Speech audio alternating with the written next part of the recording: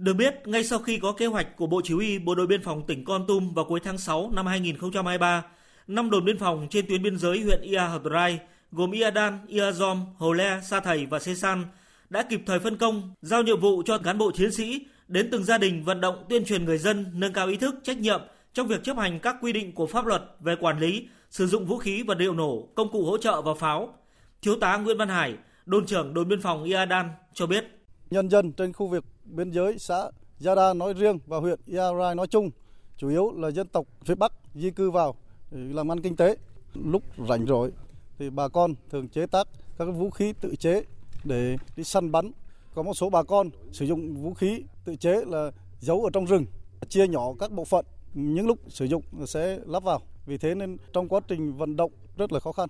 Kết hợp vừa vận động tuyên truyền vừa đấu tranh kiên quyết, kết quả sau 4 tháng, người dân ở huyện biên giới Ia Hờ Rai, tỉnh Kon Tum đã tự giác giao nộp cho 5 đồn biên phòng tổng cộng 73 khẩu súng, trong đó có 64 khẩu súng kíp, 8 khẩu súng cồn và 1 khẩu súng PCP. Ngoài ra, người dân cũng tự giác giao nộp 9 nòng súng kíp, 2 nụ xòe và 140 viên đạn chì. Đồn biên phòng Ia Dan là đơn vị vận động người dân giao nộp được nhiều vũ khí tự chế nhất với 29 khẩu súng kíp và 3 khẩu súng cồn.